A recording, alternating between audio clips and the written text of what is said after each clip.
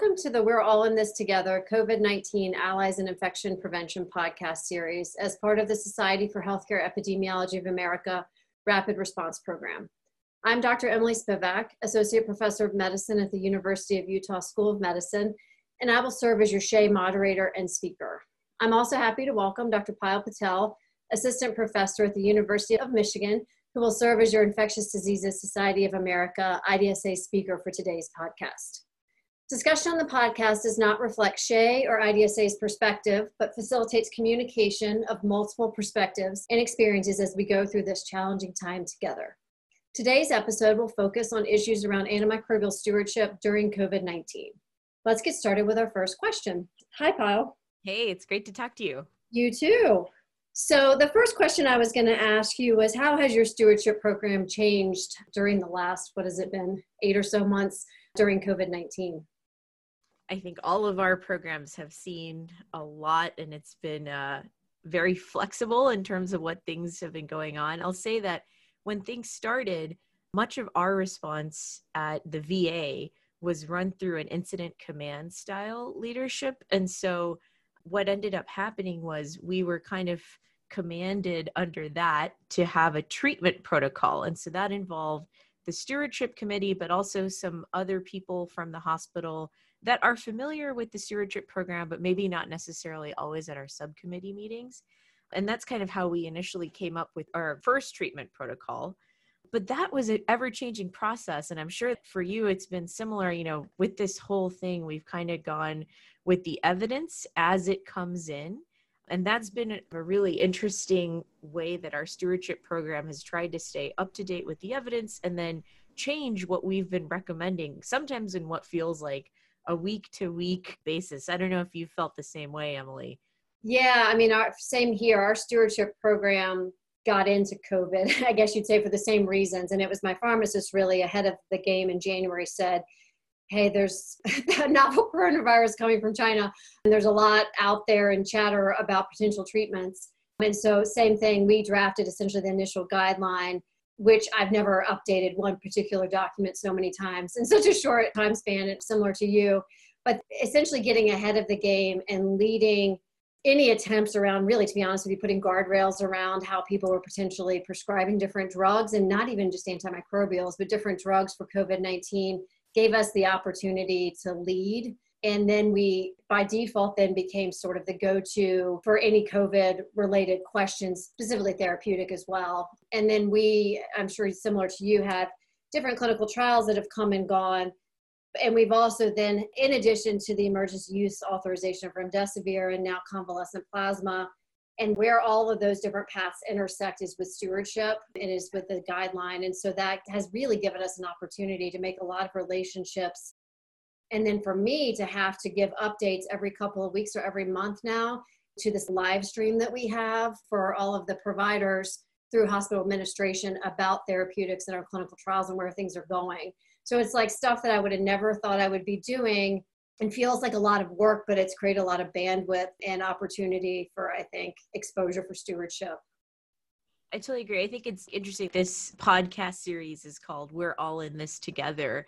And I really felt that with our stewardship colleagues across the country, when all of this was happening and things were changing and evidence was changing really quickly, I know that I was kind of leaning on some of my stewardship colleagues to see, when things were kind of new, like what are the treatment protocols at your hospital?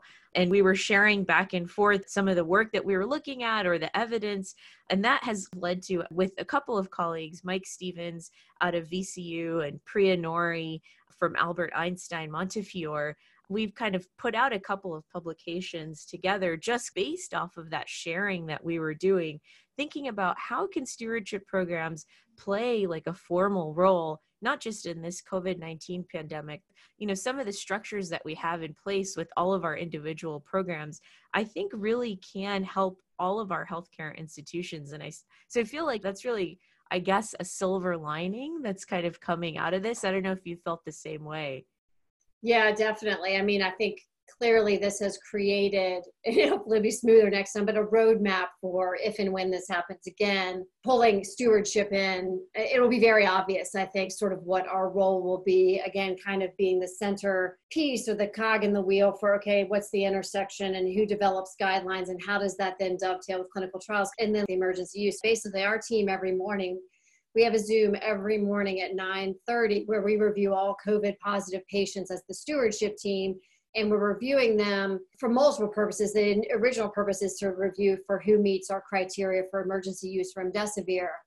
But then that dovetails with, if we think they meet criteria, we then have to coordinate with the clinical trials to see, okay, are you going to approach and enroll this person? Because our remdesivir supplies come from different places, right? There's the investigational drug pharmacy that has the trial remdesivir, and then there's a hospital supply.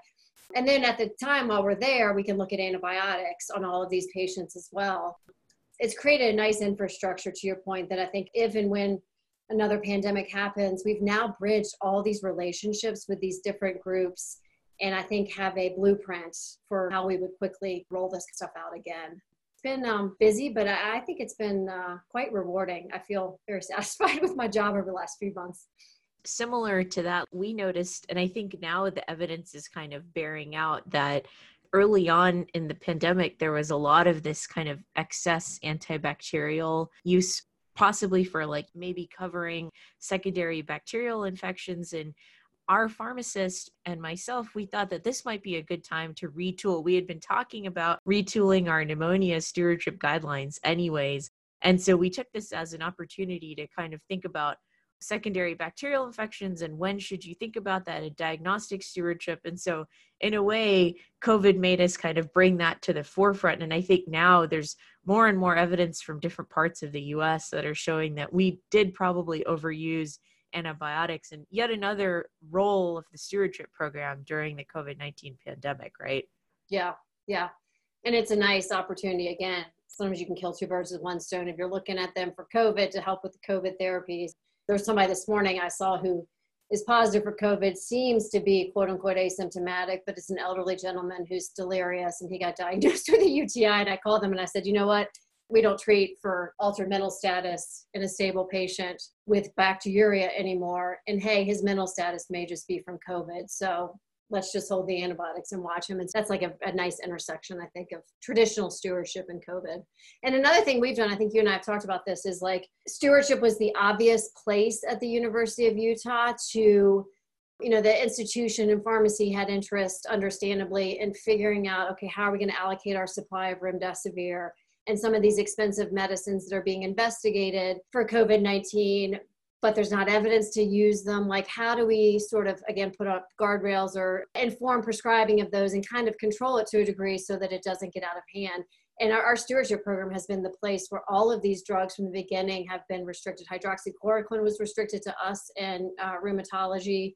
The emergency use remdesivir, there's essentially the stewardship physicians have to prescribe after we talk to teams about who meets criteria. I mentioned to you the same thing is happening with convalescent plasma. Yeah. I've learned more about blood bank than I ever knew prior to this. Sense, right? Because we have like some protocols in place where we're kind of used to doing this for different kinds of drugs. Now You're taking that whole framework and shifting it over. So how are you guys doing that right now? With all of these drugs, so, we have a guideline that basically says, first, put your patient into a clinical trial. You will be contacted if your patient meets eligibility, and here's a link to the clinical trials. And then we've, again, as we update it regularly, updated the COVID therapeutic guideline to really, we took hydroxychloroquine off and put things on there for which there's evidence, just mimicking the NIH and IDSA guidelines. But what we've been able to do is, because we brought stakeholders in from the beginning, like the intensive care unit doctors, the hospitalists, the ER docs, et cetera, been able to really agree, and we've had to do it very rapidly as things moved, on what the use criteria are for these different medicines. And then pharmacy asked us, and because admin and pharmacy said, we don't want to have anybody be able to write this because we need to keep track of our supplies. Will you all manage the restrictions? And I'm a yes, ma'am. So I just said, yep, we'll figure it out. We're used to doing this. And they limited ordering to myself and to, three other physicians who help with stewardship now and COVID kind of stewardship. Wow. And then the same thing happened with convalescent plasma. It's only orderable by several of us. And that was the blood bank's attempt at ARUP to be honest with you, really key. So we don't get it. We get it from our own supply. They collect from donors, but we have a limited supply of what they've collected. And what we have with them is high titer convalescent plasma. And it was an attempt for us to really control what we think is a good supply that we have.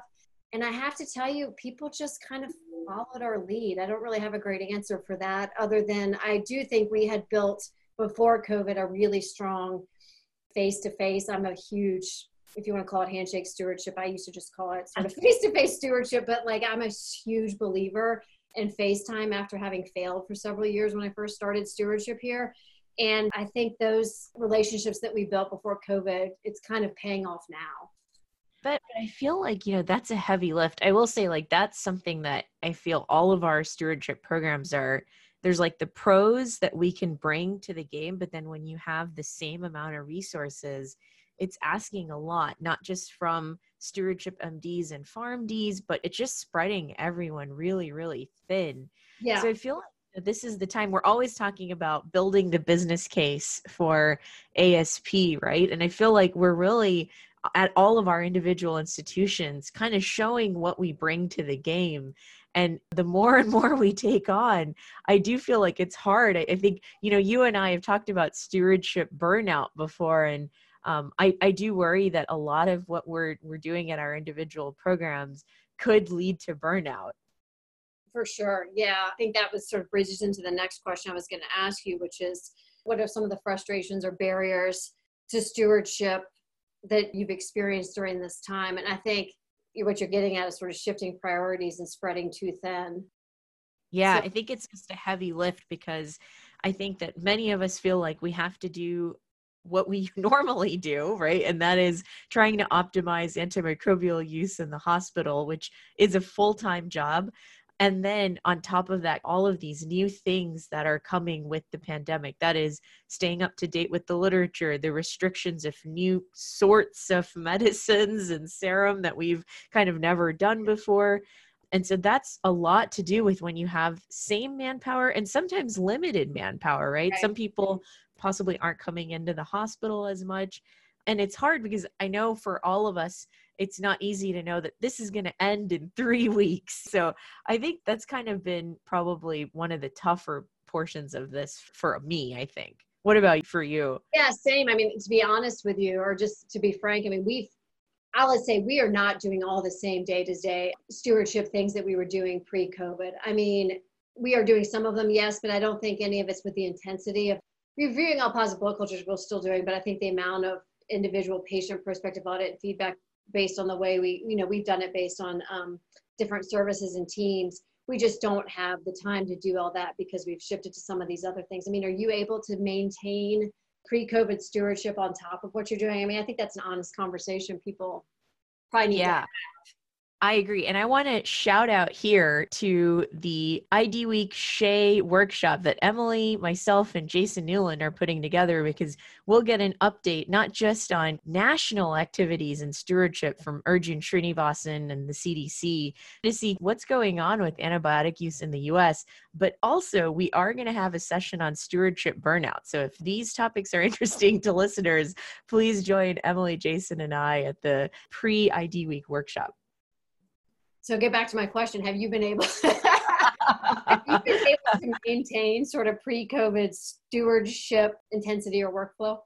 It's been really hard, but I would say it's, a lot of that is our pharmacist, Steve Wiseman, who does the brunt of a lot of this work during the day. During his day, he does a lot of the antibiotic use, but he also does travel vaccinations and all of this other stuff. So I think of that, the true antibiotic use has come to the forefront, and hepatitis C treatment and some of those other things are lower on the list of things to get to. I think it's harder. And I also believe that a lot of us are doing a lot of service time as well. I wish that, all we had to do was the stewardship, but it's hard when you're on consults and trying to also, get to these stewardship Zoom meetings and so forth and weighing all of that together. Yeah, I agree. It's been really hard to figure out what to prioritize. Yeah. What's been a frustration for us and for our pharmacists as well is that the pharmacists, for the most part, and the physicians, we all have our individual offices, luckily, at least for now, and have been able to come in if we needed to or work from home most days. But we've actually been here for a lot of this, and the pharmacists have been asked to work from home. They're coming back in a little bit more, but still predominantly working from home, again, because of shared offices and trying to minimize the number of people in the hospital and in the school medicine buildings. And while I think there's obvious benefits to working at home personally and professionally, it's also, I think, been a little bit of a frustration, and probably, as far as non-COVID things goes, made our stewardship program be a little bit more behind the scenes and less visible, which has some downsides, right? We do a lot of sort of handshake stewardship and rounded with different medicine teams on varying days of the week, and we've had to stop all that. So I worry people are like forgetting. They hear from us for like through messages, and we leave notes in the charts for high value or interventions, but we're a lot less visible. And I worry sort of about the long-term ramifications of that. Yeah, that's so true, because I think, like you're saying, when you have a good thing going and you've already spent the time putting in the work to get what we refer to as this handshake stewardship, making sure that the teams know who the stewards are, have a good working relationship, can Skype them at any time, call them at any time about any questions.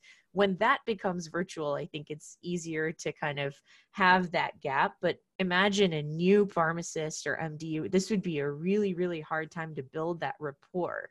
Yeah.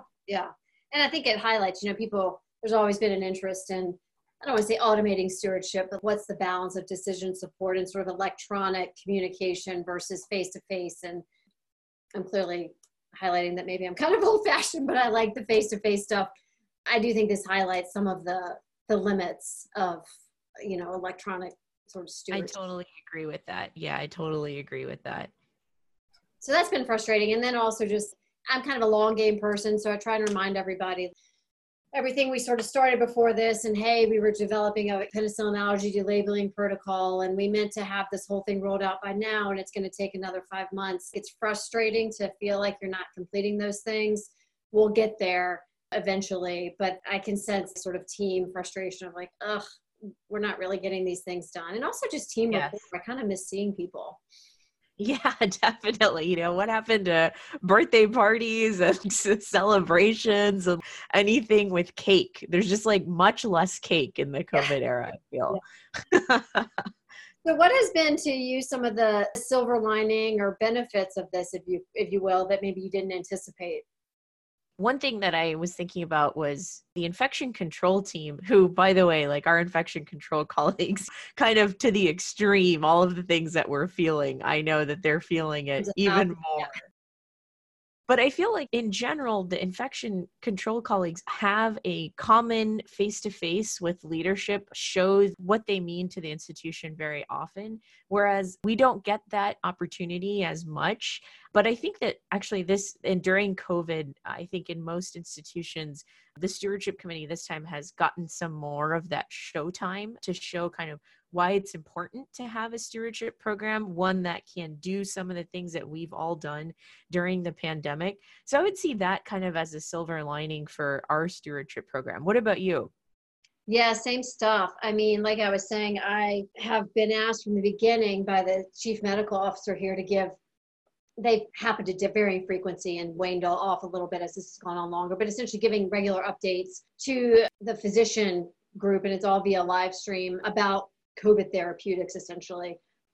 They, I think, have such a clear idea, although it's COVID related now, but anyway, about what it is that I do. And I purposely put medical director antimicrobial stewardship on all those slides to prove to them, to just make sure that there is all one piece to them and they see the value in what stewardship is. And this, I think COVID has just been a great opportunity, and I'm blessed to have a good administration here, that it has really highlighted in a very short time the value of the stewardship program. And so I think, to be honest with you, I feel like I'm just banking capital for when this is over. And I say to them regularly, I'm like, just so you know, we're going to have a discussion when this is all over. I'm sort of planting the seed that I want you all to realize that this is extra work that we're doing. And I want to talk about, more investment in pharmacist and physician FTE when clearly the finances, I'm not pushing for it now because there's hiring freezes and all that, but they've been open to those discussions as I've gently sort of brought those up. The other thing that we did is we created a whole separate pager, and it's kind of confusing, but it's called the COVID pager, and it's staffed by physicians, myself, and 2 or 3 others. And I'm making the point to everybody, this is all stewardship. Yeah. To admin, this is the same thing. We are providing a service that is aside from seeing patients. And we were able to get some money for that pager. We did it voluntarily at first because we saw the need for a pager for physicians, providers, inpatient that was separate from infection prevention questions, that was around diagnosis and treatment in a way to funnel all these guideline restrictions and stuff like that. While we are feeling a little burned out, I am very glad that we have done it because we were able to get some money for it, but it's also, again, highlighting the work that we can do, the value that a stewardship and ID physicians can bring, and creating an opportunity, honestly, for me to argue for more stewardship FTE when all this is over. That's awesome. That's awesome. I have to talk to you offline on how you did that because we're still staffing one for free. Well, but my division chief helped. So I think, again, we can talk about it, but having some departmental divisional leadership. And also I had a lot of we would have providers reach out to us and just say, thank you so much for helping me figure out how to get this person tested before surgery and for answering these questions. And I asked them, I said, do you mind sending a message to the CMO, or can I forward your email to them to show that we're helping? And I was pretty frank about that. And having providers share their experience with the COVID pager to the administration, I think has helped as well. That's awesome. That's the main silver lining for me, is that this has been an awesome opportunity. It's been a lot of work, but to expose the stewardship program. I mean, I have relationships now with surgery because I was part of helping with the pre-op. Essentially, we helped get surgery up and running with all the pre-op COVID testing. And there was we were the gatekeepers doing some diagnostic stewardship for some of the limited rapid testing capacity we had for pre-op. The surgeons have really, really valued that. And that's created a whole opportunity to engage with them about traditional stewardship. That's outside of COVID. The relationship building through this has been amazing. It's just kind of a Zoom virtual handshake stewardship that you're doing over there, Emily. Love it. The Zoom high five. I'll give you a Zoom high five.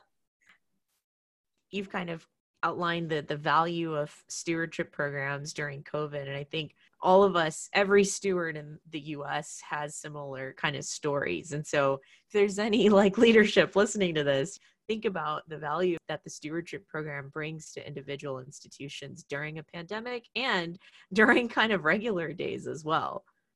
And I would encourage anybody, if you're doing good work, which I know you are for COVID via stewardship, and you feel like people don't see it, find a way to highlight it, because I think it will pay off in the long run. And I think, to your point, we're all doing really, really good work that is incredibly important for keeping all of this going during COVID. And it needs to be recognized. And I think it's a way to elevate stewardship in the future for the long term. So awesome. Well, thanks, Payal. And thank you, everybody, for joining us today. And Payal, thank you for sharing your perspectives and experiences. We'd also like to give a sincere thank you from SHEA to all the healthcare personnel for all that you are doing to respond to COVID-19. This podcast can be accessed on SHEA's online education center, Learning CE, under the Rapid Response Program. You will also find additional resources such as the recorded webinars, healthcare facility outbreak preparedness, and SHEA COVID-19 town halls, and the additional podcast series, COVID-19 Update, What We Know Now, which is released every Thursday. That concludes this episode of the Allies in Infection Prevention podcast series. Thanks for tuning in. Thanks, everyone.